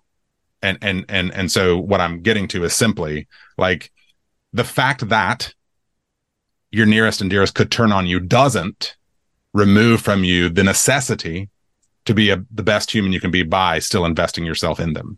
And that is a perilous and dangerous way to live. But the opposite end of it is isolation, loneliness, substance abuse, mental health spiral. If I'm making sense at all. Yeah. I think the last 3 years have shown us that the proximity to people and relationship and being around others is really important. Yeah. Not just important, necessary. Essential. Yes. Essential. Yeah. Absolutely. And yet hard. Yeah. And especially these days. Yeah. To build on what you're saying, Nathan. I think actually if Scream 7 is going to be not just solid or good or great even, it's going to be an exceptional cap to a trilogy. It needs to answer the central question of hot guy next door. Trust no one, including me. Yeah. Only in a world of Ghostface is that a good logic to live by. Amen. And the real question that I think 5 and 6 have done a really good job at kind of teasing, and maybe they don't know it, is what does it look like to trust in a world of Ghostface? Yes. Yeah. And I think an exceptional cap to this trilogy would be finding an answer to that question, because I think that is essential question in this small little part of the Scream universe. Because like you said, if your best friend or your family turns out to be Ghostface, like, how do you love that person in that moment? Like, what is that? Like, we still have to trust them because we know them. And so, well, and the slight inversion I'd make to that, the slight tweak I'd make to that isn't, I would say, and I know you're not necessarily saying this, I'm not saying once they are revealed to be Ghostface, you still owe them your allegiance. At any point, I'm saying at any point. We can't let the fact that anyone could be quote unquote Ghostface remove from us the need to be trusting and operate as whole people in the world. Did you guys catch? You go ahead, Quinn. I was just going to say, the hot guy's advice is really great for the Scream movies. Sure, not good living advice. No. Yeah. I made a verbal error there and accidentally called Blake Quinn, because did y'all catch before the Quinn reveal? This is where my brain was at. Sam is standing there. She's already seen that it's Bailey. She's already seen that it's Ethan. And then before Quinn takes off her mask, she goes, Mindy? Mindy. Yeah. She asks if it's Mindy. And my heart just like, oh my gosh, because Mindy was separated from them and all this other stuff. And then she knows Mindy was with Ethan and everything. And it's just, I do think these, you could be completely right, Blake, that the film does not realize everything that it is dancing with as it explores that subject. But it has been fascinating to me. We've only done this twice now, the Halloween franchise and the Scream franchise, and I love making a run through them all of the films in it, because of the things that bubble up to the surface. And one that has continued to bubble up in the Scream franchise is the explorations of trust and distrust that has continued to sort of come up in small ways about the way these films often accidentally play with that and play with character choices within that arena of like, well, who can we trust? What can we trust? And what are the consequences of distrust or trust in those arenas? And I do think if the next film, or I think this franchise is uniquely suited to be able to explore that with a lot more intention than it has yet in 6 installments. I agree with that. We still have our kills to get to. So Nathan, yes. you wanna bring us down? There's a lot in this. If we're done with the deaths, So many kills. So much stabbiness. All right. So as part of Screamoween, we are assembling the Ghostface Kills Hall of Fame, where for each film, I will rattle off our candidates. You get to select one to submit to the Goblet of Fire. On the Screamoween epilogue, Reed and I will assemble our top 10 Ghostface kills across the Scream franchise. Now, before Friends and Foggers, I start listing your candidates here.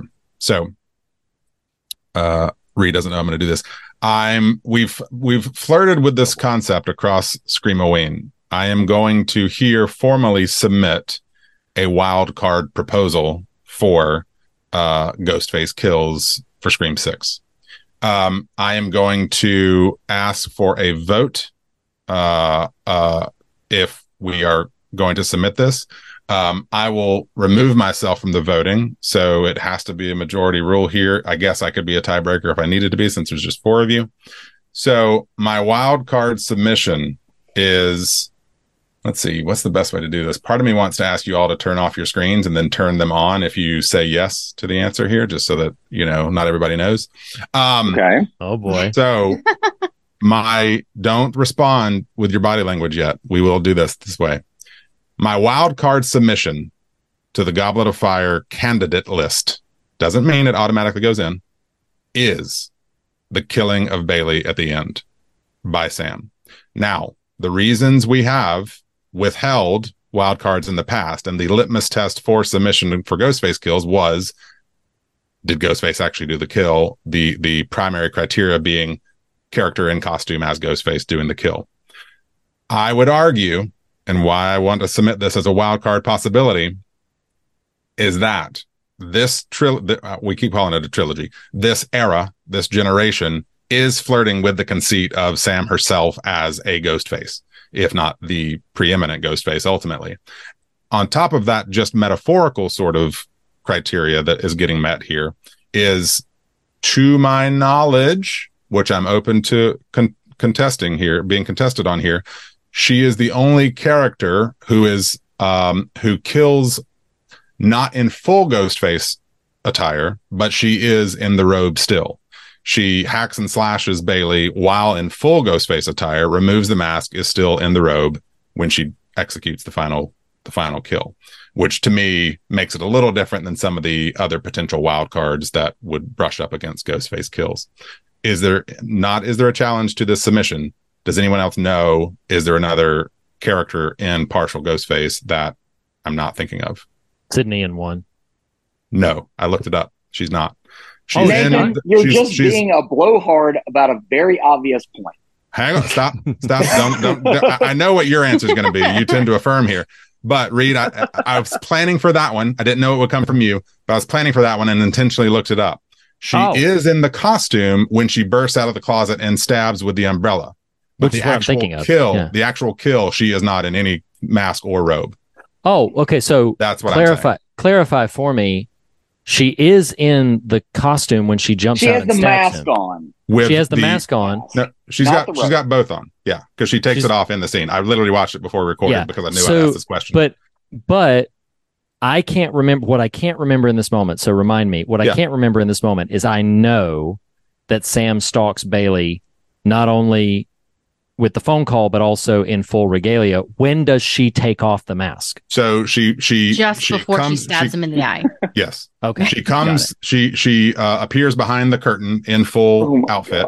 She steps through the curtain. She pin cushions the hell out of his arm, and then takes off the mask. She and Tara have a moment. Then she says, but you did F with my family," and stabs him in the eyeball or whatever it was. Yeah, stabs him in the eye.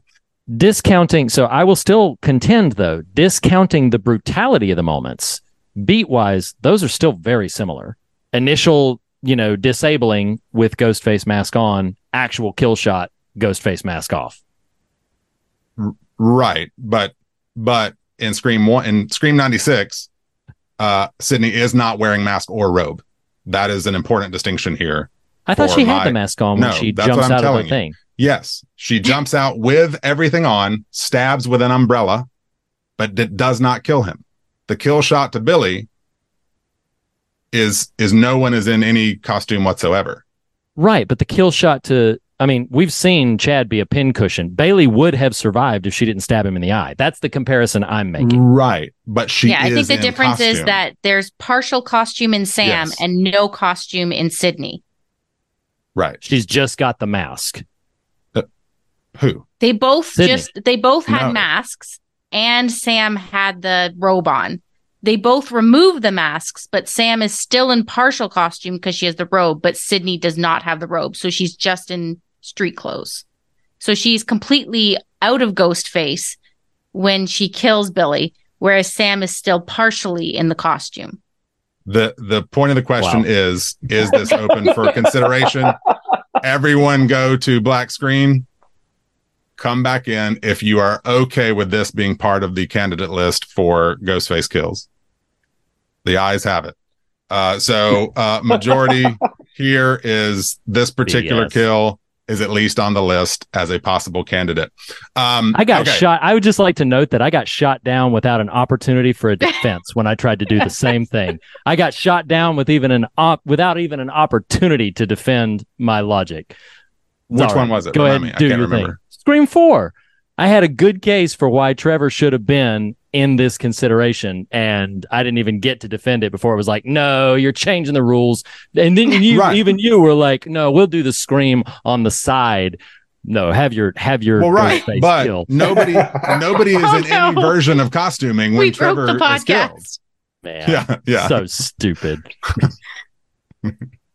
Clearly, that kill will not be Reed's submission for the Goblet of Fire.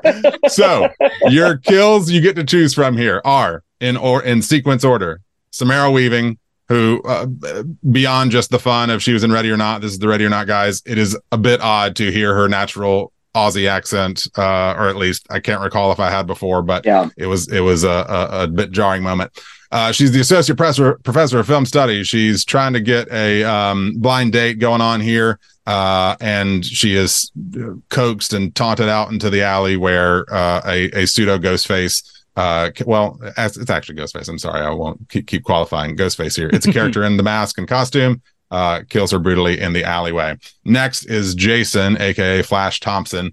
"Quote unquote," Greg calls. They're going to finish Richie's film by killing Sam and Tara. The killer plays hot and cold with Jason. Do you feel like an animal, Jason?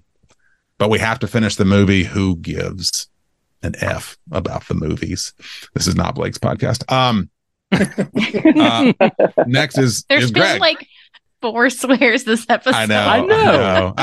Much bleeping already. Okay. Wow. So the next kill is actual Greg, who is chopped up and stuffed in the fridge. That was work and gross. Next is a Baldy in the bodega waiting in line. Next is a second Baldy in the bodega waiting in line. Next is the bodega owner. He's stabbed, then shotgunned. We haven't even mentioned the bodega scene. That's a great sequence. No. It's excellent. It's excellent. Dr. Stone, Sam's creepy therapist. My dude, goodness gracious, that's a wicked kill. He looks through the door glass. Ghostface punches through the glass in the door, grabs him, slams his face against the metal frames. I stabs him in the noted face. as he walked towards the door, there's a mail slot on the door. But then Ghostface just broke the glass and didn't utilize the mail slot. Did not utilize the mail slot. Yeah, but also that scene, like watching the movie, and it's like, you're next, and then he's next. He's next. Okay, next is Quinn's boyfriend / sex boy. When Quinn gets fake killed, he's in the tub. Just a wicked, nasty scene.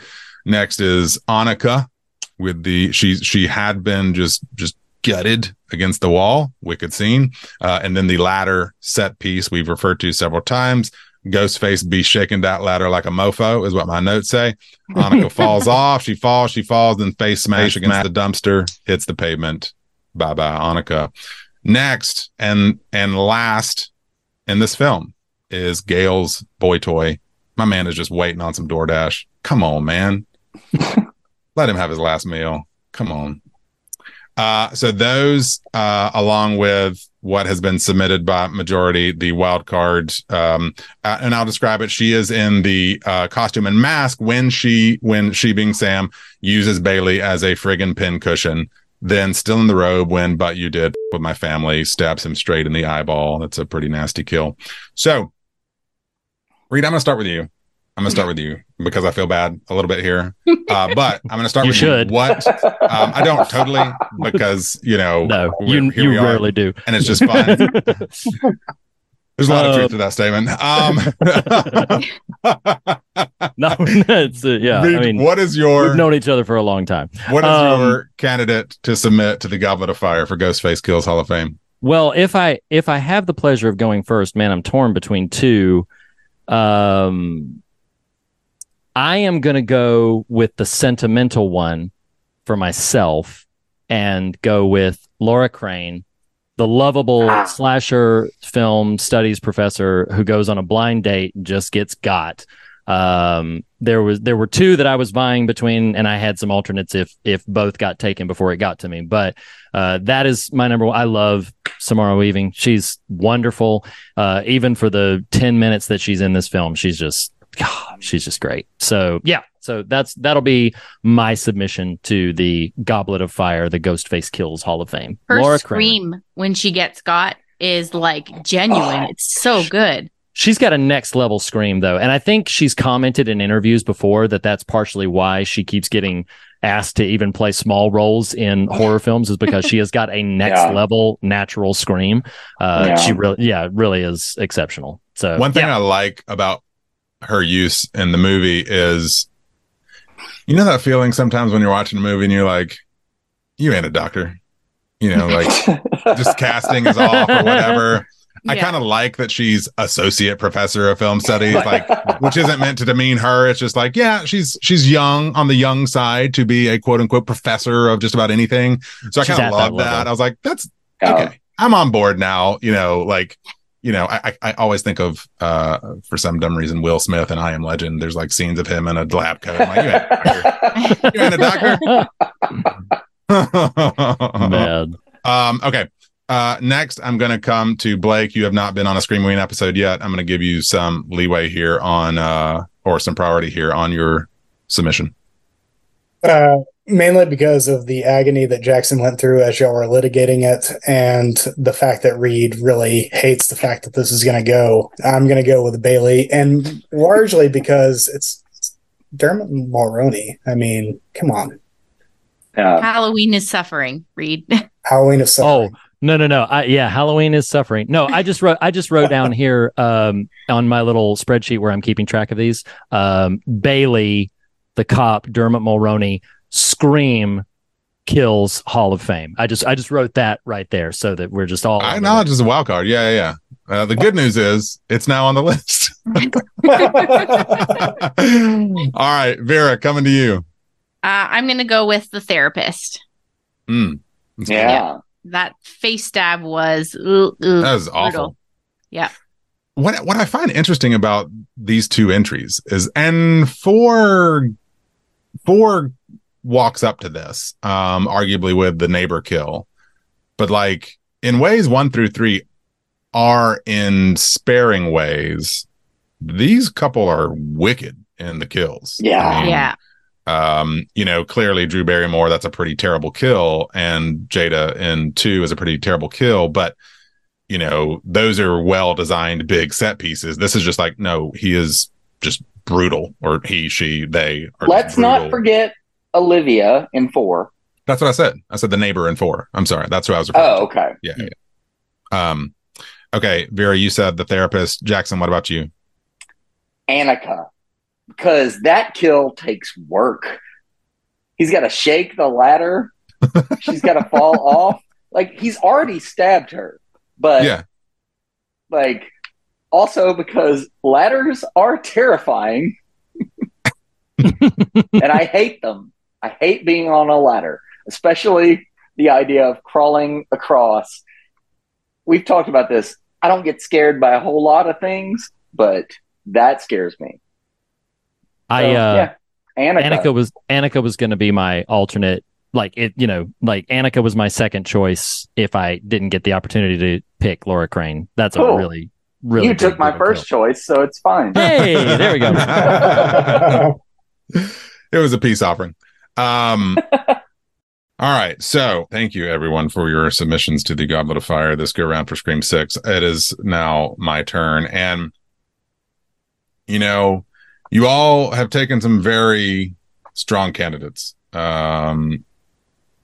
Arguably some of the strongest the film has to offer. But if we're basing this on just like, not necessarily brutality, but what's the worst way you would want to go?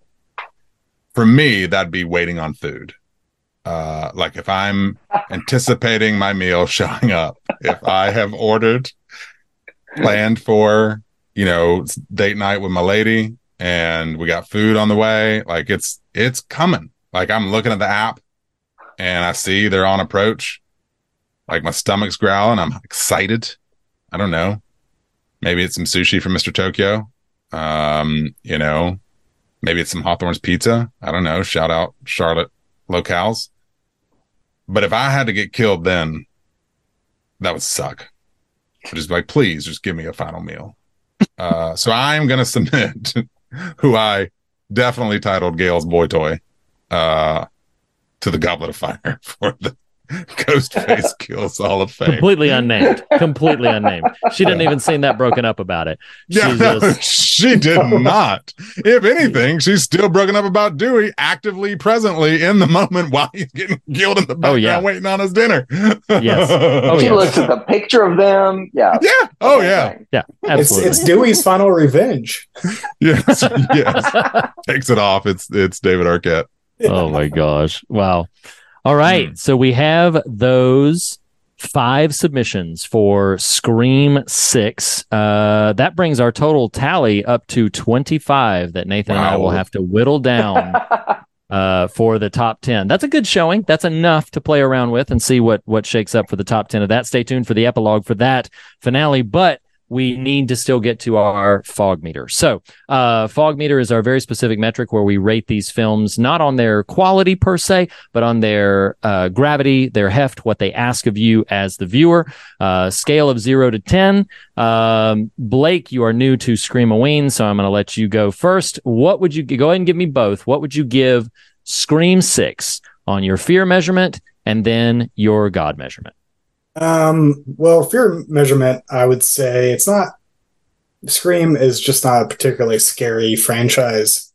These are more gory than scary. So I would give it I'll give it a 5 on the fear. On the God, I think it's there, but I think we have to bring a lot to it still. I'll give it a 6. I don't think I would give it any higher than that because I think we were doing a lot of work that the filmmakers didn't necessarily put into it. And so, yeah, I think 6 is fair. Cool. All right. Vera, coming to you next. What would you give it for your fear measurement and your God measurement? Give me both. Yeah. So I echoing what Blake said, I don't think that they're particularly scary, but they are very brutal. But there are some harrowing scenes like the subway and the ladder scene that we keep referencing. So I'm going to give it a 7. And for God, I think that like many of the other Scream movies, it spells it out at the end. The killer loves to give a speech about what their motives are, but we didn't really discuss that. We chose something else to talk about, which I think was more poignant and I liked better than what they say their motivations are in the movie. And so I'm going to give it a 5. Very cool. All right, Jackson, what would you give to Scream 6? Okay. The ladder alone gets an 8. I hate ladders. They're terrifying. Yes. But to what Vera was saying, I think the motivation of the killer is the same as what we talked about. It's family. And that's what this movie is about. And I'm going to give it a 10. All right. No, own it. That's great. No problem. No problem. Nathan, what would you give for the fear and the God? I would argue 5 and 6 are much better at the fear factor than almost any of the predecessor films. I think what say Scream 1 and 2 do exceptional as far as the scare factor goes is relegated mainly to the front, those opening teasers. Whereas these two, and this one specifically, since it's what we're kind of isolating here tonight, is across it. It's brutal. It's thrilling. It is suspenseful. Like I think the bodega scene is just a badass scene. I think the subway scene is top 5 sequences across the franchise in terms of if you're going to scare me in these movies, that scene does a lot of work to achieve that. And so kind of because of those things, I think I'm going to land at a 7 for Scream 6 on the fear measure.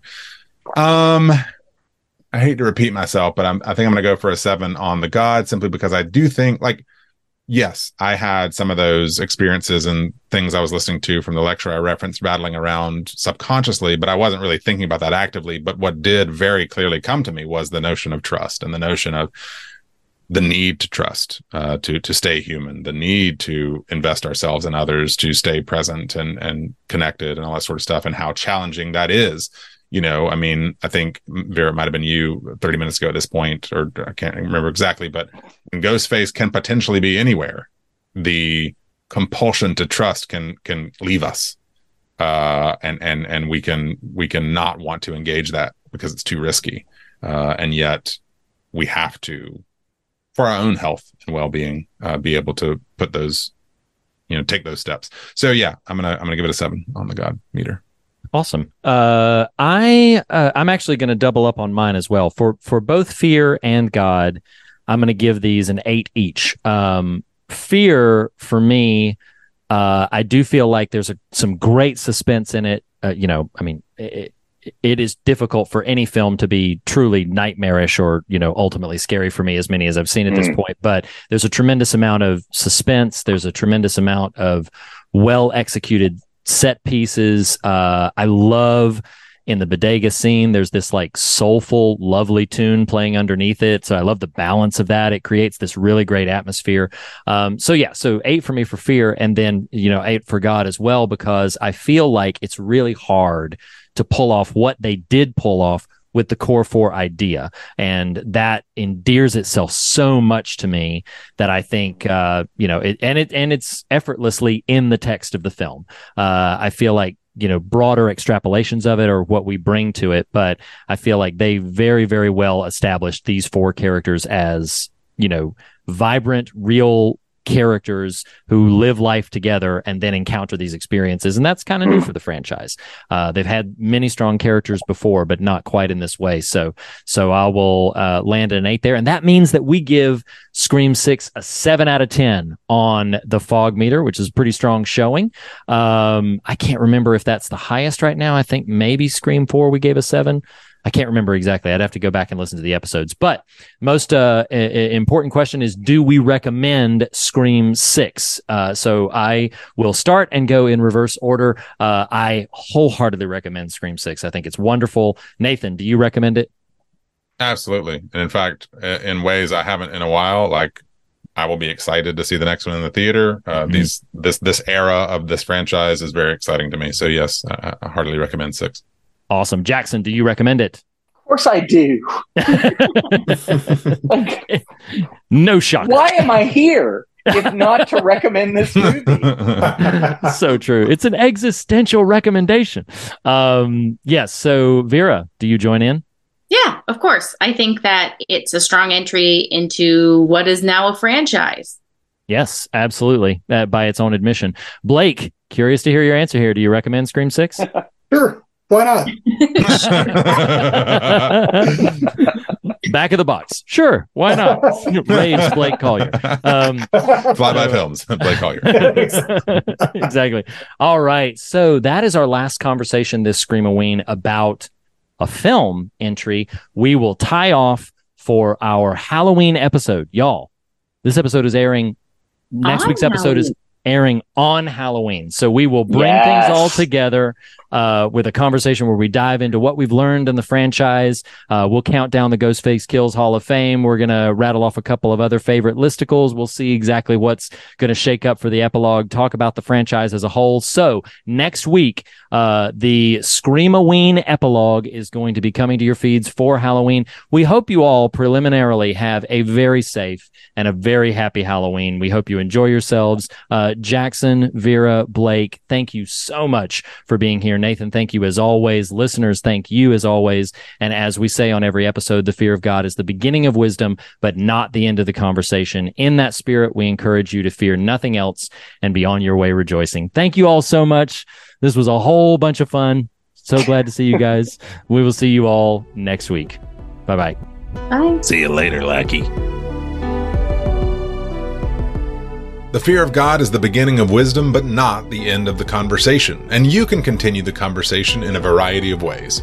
Start by visiting thefearofgodpodcast.com for links to our social media and episode archive, essays, merchandise, and more. If you love what we do, consider becoming a patron by visiting patreon.com/thefearofgodpodcast, where you will unlock exclusive bonus episodes, extended standard episodes, online events, and so much more. Special thanks to Jacob Hunt of TracerMatula.com for our artwork. Our assortment of talented musicians, Andrew Nelson, the Island Family, and Jackson Harper for our varied show tunes. And to Lee Wright and Reed Lackey for our theme music. Special thank you also to Tyler Smith at morethanonelesson.com. Lastly, be sure to subscribe to us on your podcast platform of choice. And if you listen to us through Apple Podcasts, we would greatly appreciate a rating and a review. Thank you for listening, and we'll see you next week. Hi, everybody.